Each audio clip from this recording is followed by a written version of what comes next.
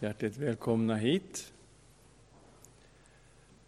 Och det är en ny vårtermin som börjar här idag i vuxenskolan.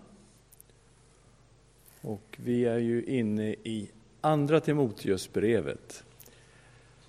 Låt oss be tillsammans. Tack Herre för ditt ord. Herre, fyll oss, och Gud, med din ande och öppna våra ögon, vi ber. Tala till oss idag. I Jesu Kristi namn. Amen. Ja, vi är inne i tredje delen, kan vi säga, av det här brevet som vi kallar för att bevara arvet, Guds evangelium. Och vi har kallat hela andra Timoteusbrevet för Paulus andliga testamente, eftersom det är det sista brev han skriver och överlämnar det väldigt viktiga ansvaret av evangeliet till sin andlige son Timoteus. Och det här med att bevara arvet, Guds evangelium, så att det inte blir korrumperat och förstört, det förstår vi ju är en jätteviktig del av att förvalta det här arvet på ett bra sätt. Det här tittade vi på senast då. Tänk på Jesus Kristus, att ha fokus rätt på Jesus. Det är naturligtvis centrum av allt det här. Och det var för evangeliets skull som aposteln Paulus satt i fängelse. Han bar bojor som en förbrytare, säger han. Han säger också att Guds ord bär inga bojor. Så trots att det var han som hade fått evangeliet uppenbarat för sig och hade fått ansvaret att förmedla det här evangeliet, de hade nu tagit fast honom, verkade som, för en sista gång och satt honom i fängelse, och det var liksom bara avrättning och martyrskap framför aposteln. Så säger han, Guds ord bär inga bojor. Det här kommer de inte att kunna stoppa. Det här arvet som han har fått ifrån Herren Jesus och som Herren Jesus ska bevara in till den sista dagen, det kommer inte att bära några bojor. Så han led för det här, han satt i fängelse för det här, och han blev martyr för arvets skull, för evangeliets skull, för Kristi skull. Och vi har det här som kan ha varit en del av en psalm. Har vi dött med Kristus ska vi leva med Kristus. Härdar vi ut med Kristus ska vi regera med Kristus. Förnekar vi Kristus så ska Kristus förneka oss. Är vi trolösa så ändå Kristus trofast. Och vi tittade lite på den, att det är 2 positiva och 2 negativa delar av den här versen.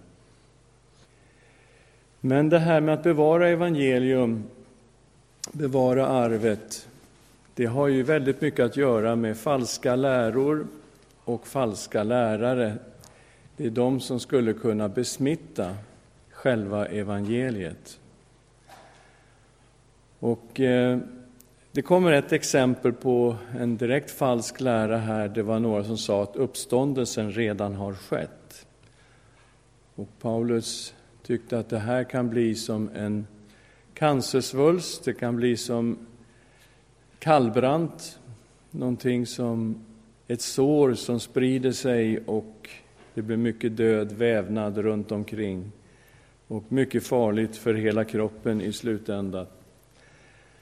Så att han varnar mycket för den här falska läran, och det var i samband med det här som vi också tidigare har tittat på gnosticismen och varför den här tidiga gnosticismen kunde bli så farlig för kyrkan, som sen då utvecklades under senare delen av första århundradet. I början av andra århundradet så var det i full sving, den här läran, och blev en stort problem för den kristna kyrkan. Och det handlade också om kärl som var för heder och vanheder. Han tar ett exempel i ett hushåll, så är det vissa kärl som är för heder. Man tänker sig de man sätter soppan i.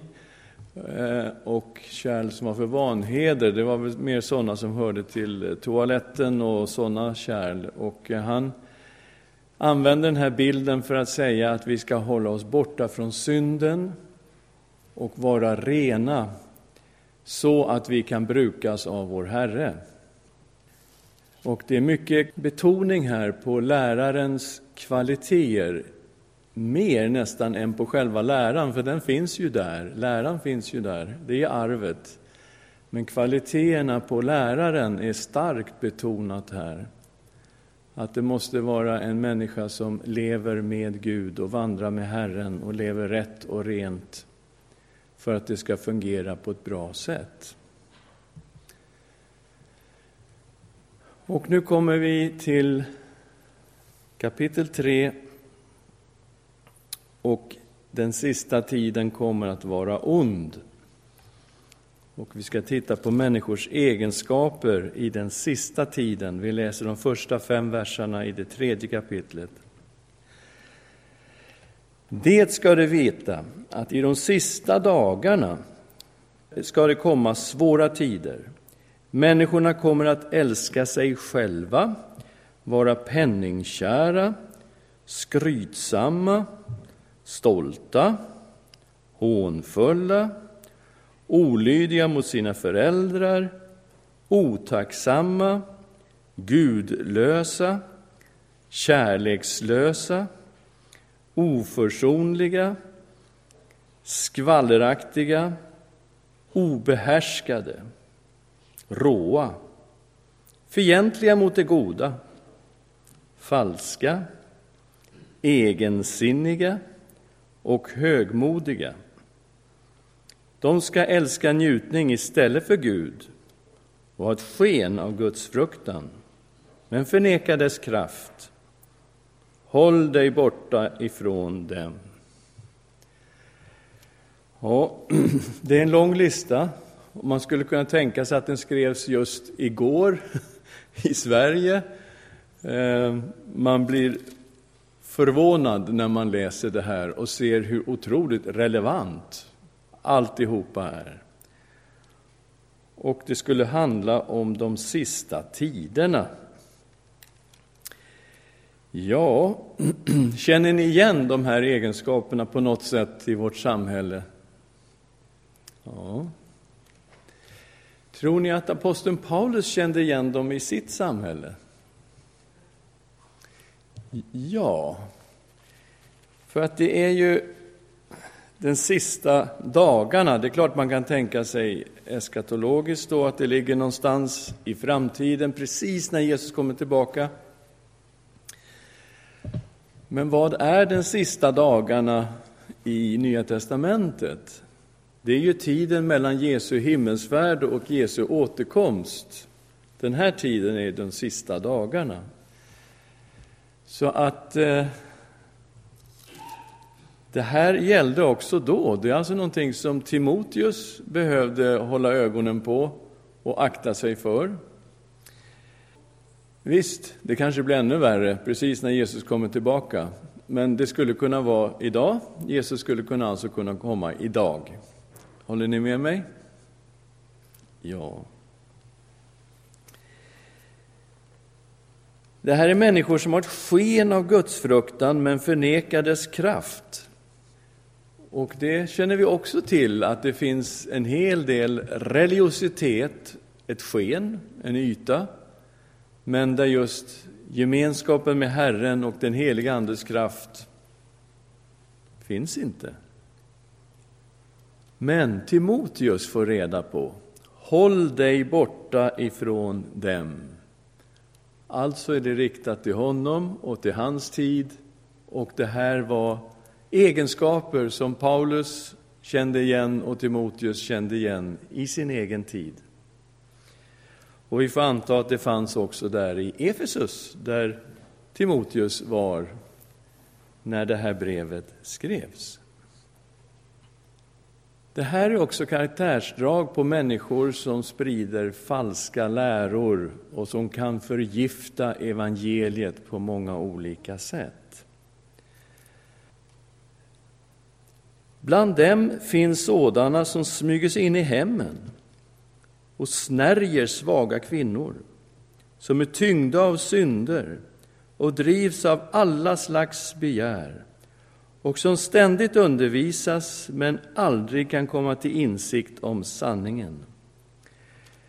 Liksom Jannes och Jambres satte sig upp mot Mose, står dessa män emot sanningen.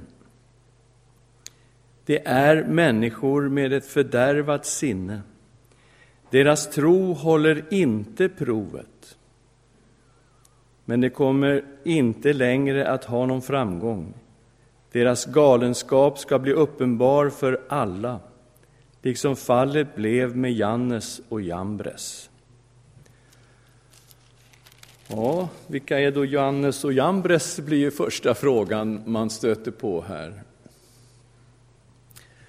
Och enligt judisk tradition så var det här namnet på trollkarlarna som sattes upp mot Mose, alltså faraos trollkarlar.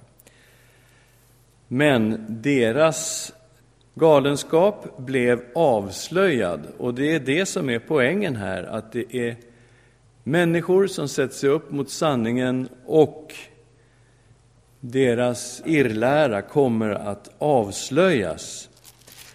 Det fanns tydligen människor som nästlade sig in i hemmen och snärjde svaga kvinnor som drevs av väldigt många begär och som ständigt undervisades men som aldrig kom fram till sanningen. Och det här gällde nog de svaga kvinnorna, och det gällde säkerligen också lärarna själva. Deras tro håller inte provet. Och det här med prov och examen är ju något vi stötte på tidigare när det handlade om lärare. Titta på 2:15. Gör allt du kan för att bestå provet inför Gud. Likt en arbetare som inte behöver skämmas, utan rätt delar sanningens ord. Så en lärare i Guds ord ska alltså svara inför Gud i första hand, inte inför människor. Paulus betraktar den här läraren som en som ska prövas av sin arbetsgivare. Och man ska vara en arbetare som inte behöver skämmas, utan rätt delar sanningens ord. Och så är det tydligen med alla lärare som lär ut evangelium, att det är ett ansvar inför Gud, inte människor i första hand, utan Gud. Och det blir ett prov, en sorts, jag får säga hjälp, en tentamen, men något sorts prov, något sorts test handlade om. Och när det gäller de här virololärarna så hade de en tro som inte höll provet. Underkänt, IG, skulle det bli i provet. Besegra det onda med Guds liv och ord. Och vi kommer nu till 3:e kapitlets 10:e vers till vers 17. Det finns en motvikt mot allt det här. Hur ska han, Timoteus, lyckas bevara det här arvet, Guds evangelium? Hur ska de klara sig i den här tiden med villoläror runt omkring och faktiskt falska lärare som sprang omkring i närheten? Hur skulle de klara detta? Vi läser vers 10-12. Timoteus skulle följa Paulus exempel. Men du har följt mig i lära och liv, föresats och tro, i tålamod, kärlek och uthållighet, under förföljelser och lidanden som drabbade mig i Antiochia, Ikonium och Lystra. Vilka förföljelser har jag inte måste utstå, och ur alla har Herren räddat mig. Så kommer också alla som vill leva gudfruktigt i Kristus Jesus att förföljas. Ja, här har vi motvikten på de falska lärarna. Den som har delat ut arvet till Timoteus. Aposteln Paulus. Hans exempel i lära, ja, där har vi ju alla Paulus 13 brev i Nya testamentet. Där har vi läran. Så det är den han ska hålla sig till, skriften. I liv, han har sett en apostel som har varit hängiven Kristus, som har älskat sin Herre och vandrat med Jesus dag ut och dag in, fylld av den helige Andes kraft. Ett liv som kännetecknas av överlåtelse och omvändelse. Det är föredömet, det är det han ska ha att titta på. Målsättning, föresats. Vad har aposteln haft för målsättningar? Ja, han har haft någon sorts kallelse till hela världen.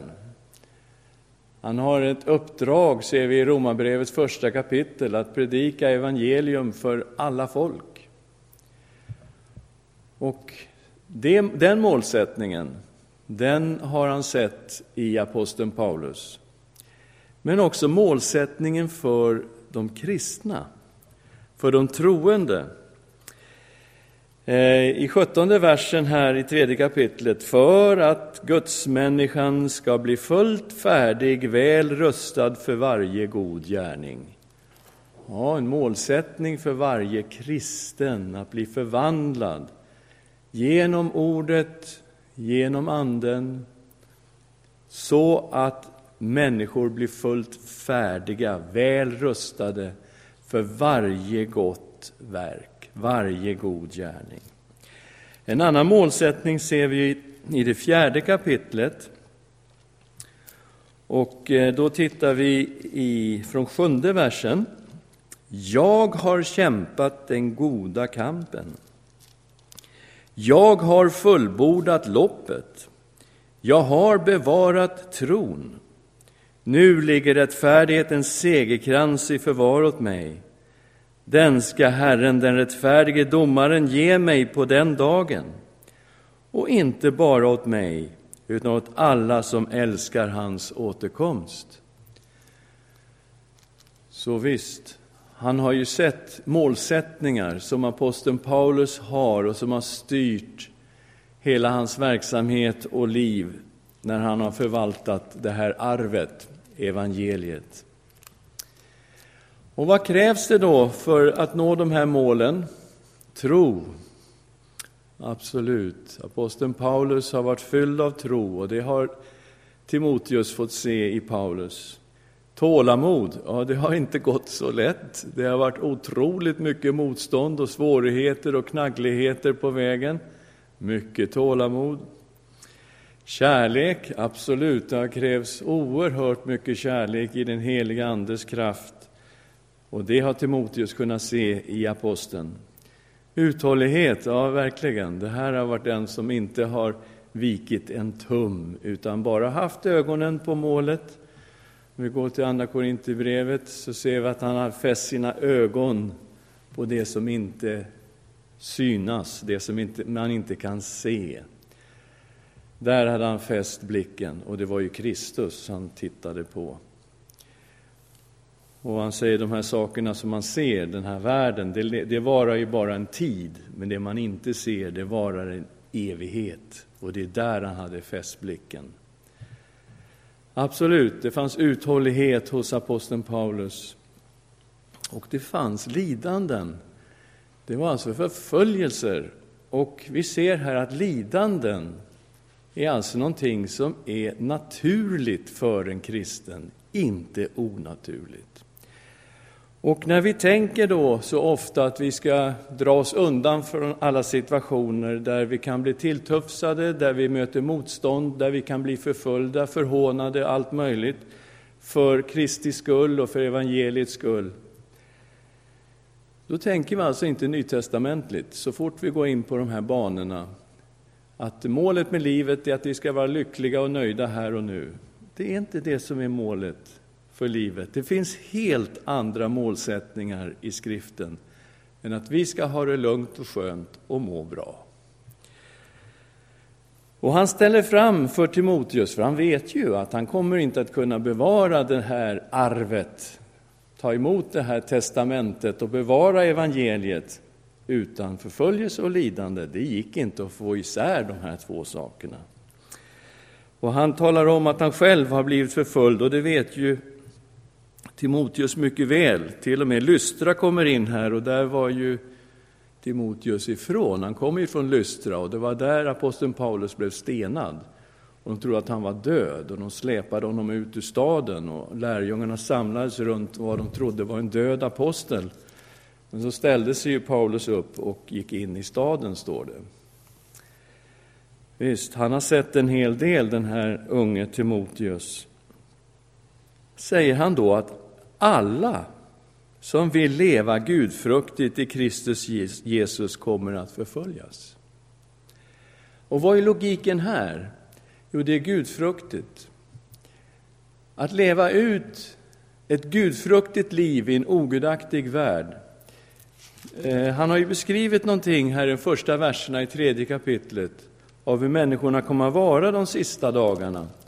Och den som står upp för det som är rätt, rent och sant och gott i en sån här miljö, en ogudaktig miljö, kommer alltså att bli bespottad, kommer att bli förföljd. Och det är ingenting konstigt med det. Här får man liksom välja sida, och så säger vi, men jag står ju för Gud. Jag står för evangeliet. Jag står för det som står i skriften. Det är där jag hittar förankringen till hela mitt liv. Och det är det jag står för. Och då blir man förföljd. Och det är alltså självklart för aposteln Paulus att det är på det sättet. För om man inte blir förföljd, det betyder ju att man lever med i de värderingar som finns i världen. Men det är när man går emot värderingarna i sin tid som man märker motståndet, svårigheterna. Ja, har ni några kommentarer till detta? Tror ni att det är sant att alla som lever gudfruktigt i Kristus Jesus ska få lida förföljelse? Är det en ren överdrift, eller har aposteln rätt? Absolut.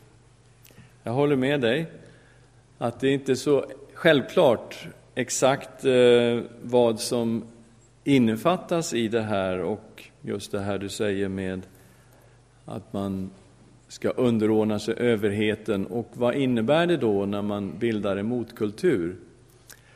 Och jag tror när vi tittar i den romerska riket, hur den kristna tron spreds underifrån och till slut faktiskt hade enorm påverkan på hela samhället, därför att de kristna levde helt annorlunda liv och tog avstånd från väldigt mycket av det som Bibeln säger är synd. Det tog man fullständigt avstånd ifrån och talade om det som Bibeln säger är rätt och gott.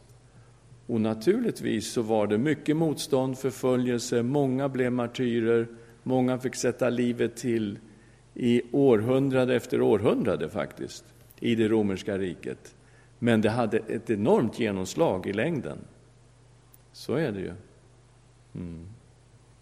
Och här tror jag det är platsen då för självrannsakan lite grann. Paulus säger här i 13:e versen att onda människor ska bli ännu ondare. Men onda människor och bedragare ska göra framsteg till det sämre. De bedrar och blir själva bedragna. Och att göra framsteg är ett honnörsord i vårt samhälle. Det kallas för utveckling och så. Men det kanske inte är så där jättepositivt ändå att göra framsteg till det sämre. Och de blir bedragna och de bedrar. Och på något sätt så blir det en polarisering här. Paulus vill visa på det, att ondskan går längre i ondskan och de gudfruktiga går längre i gudfruktighet. Och det blir en polarisering och ett avslöjande av det goda och det onda. Men det krävs förstås att de kristna står för det som är gott för att polariseringen ska synas och vara tydlig. Vad har vi då att kunna bevara det här arvet som vi har fått, eller som Timoteus har fått av Paulus? Han ska besegra det onda med Guds liv och Guds ord.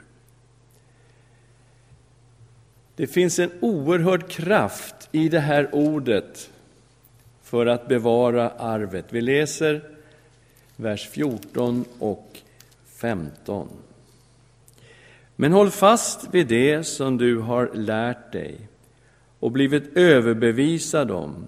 Du vet av vilka du har lärt det, och du känner från barndomen de heliga skrifterna som kan göra dig vis, så att du blir frälst genom tron i Kristus Jesus.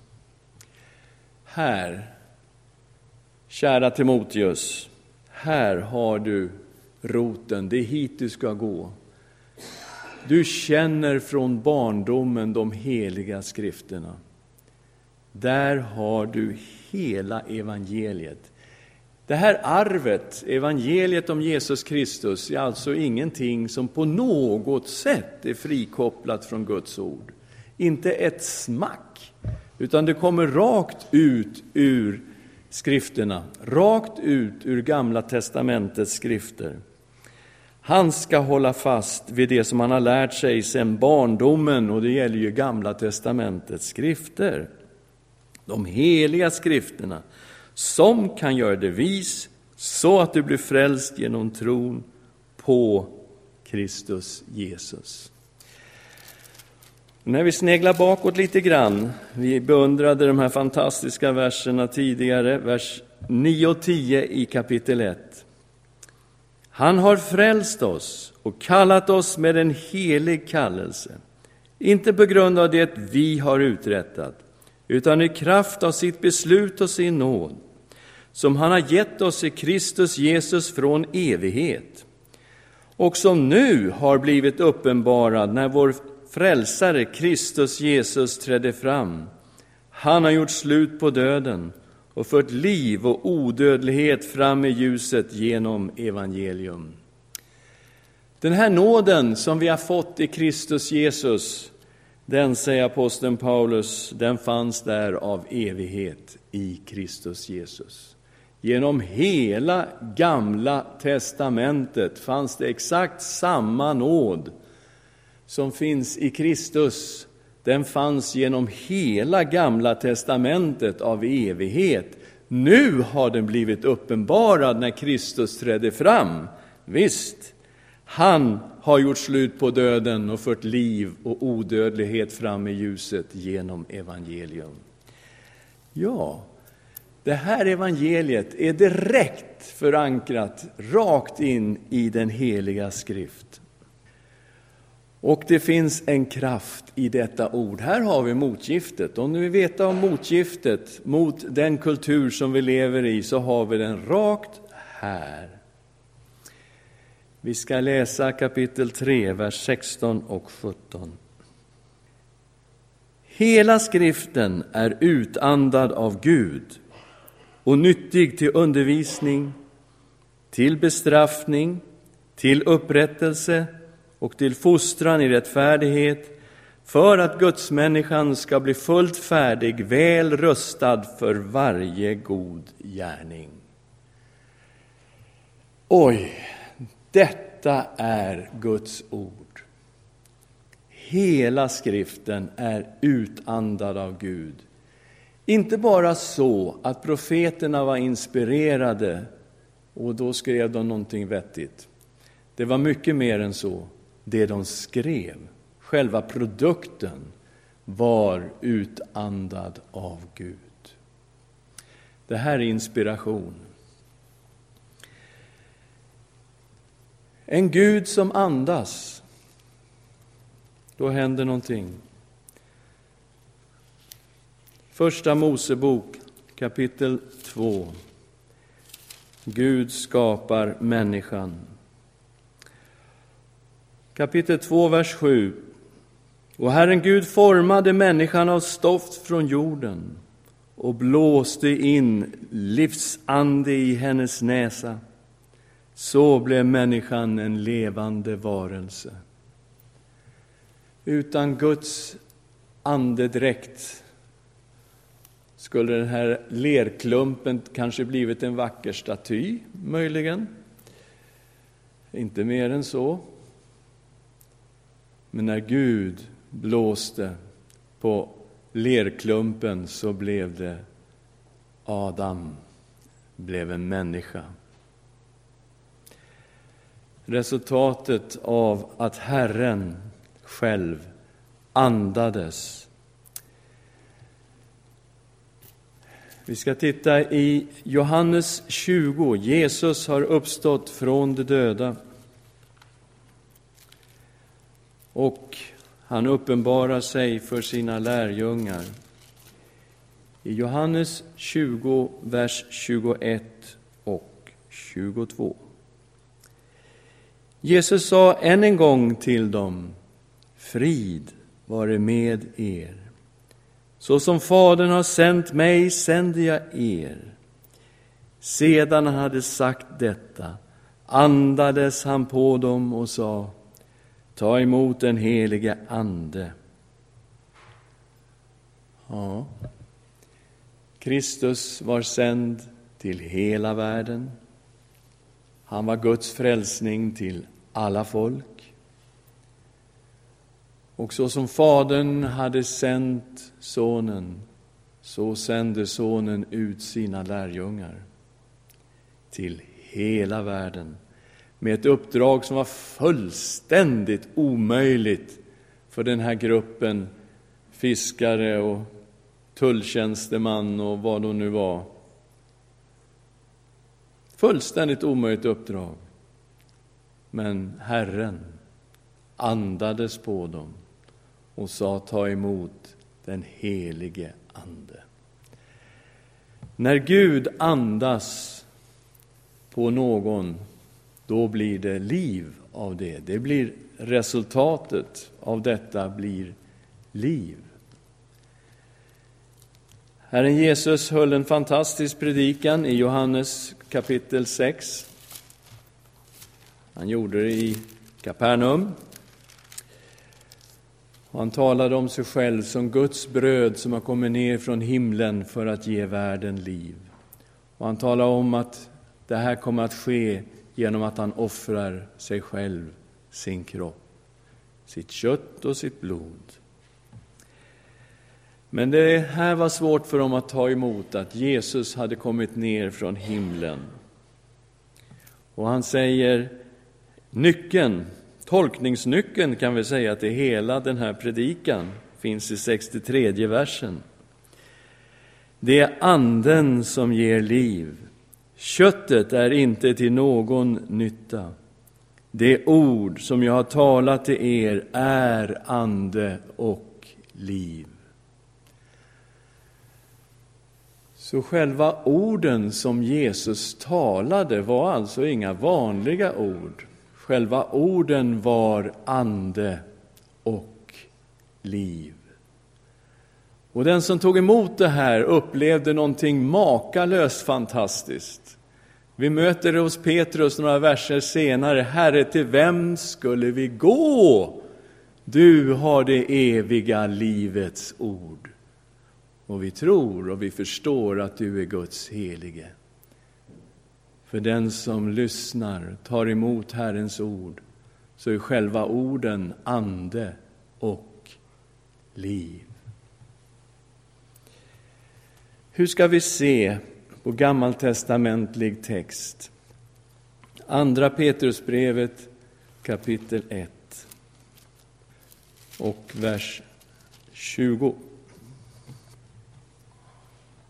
Framförallt ska ni veta att ingen profetia i skriften har kommit till genom egen utläggning. Ty ingen profetia har burits fram genom någon människas vilja, utan ledda av den helige Ande har människor talat vad de fått från Gud. Så hela skriften är utandad av Gud och nyttig till undervisning, till bestraffning, till upprättelse och till fostran i rättfärdighet, för att gudsmänniskan ska bli fullt färdig, väl rustad för varje god gärning.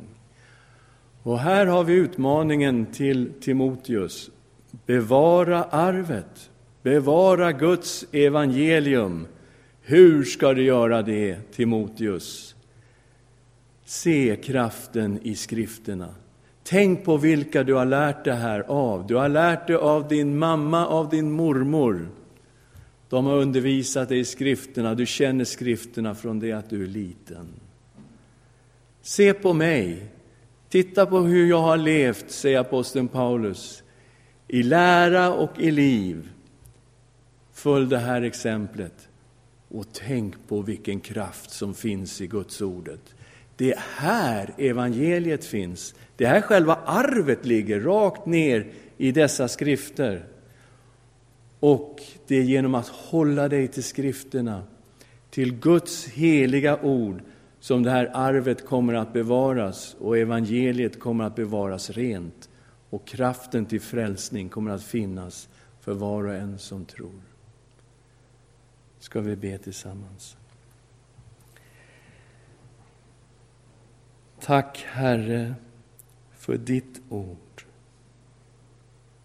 Utandat, inandat av dig. Du som andades på Adam. Du som andades på dina lärjungar. Herre, vi tror att dina ord är ande och liv. Andas på oss, vi ber. Genom ditt ord. Herre, vi vill öppna våra hjärtan, vi vill ta emot dina sanningar. Och vi vill att du genom den helige Ande förvandlar våra liv. Tack, Herre, för skrifterna. I Jesu namn. Amen.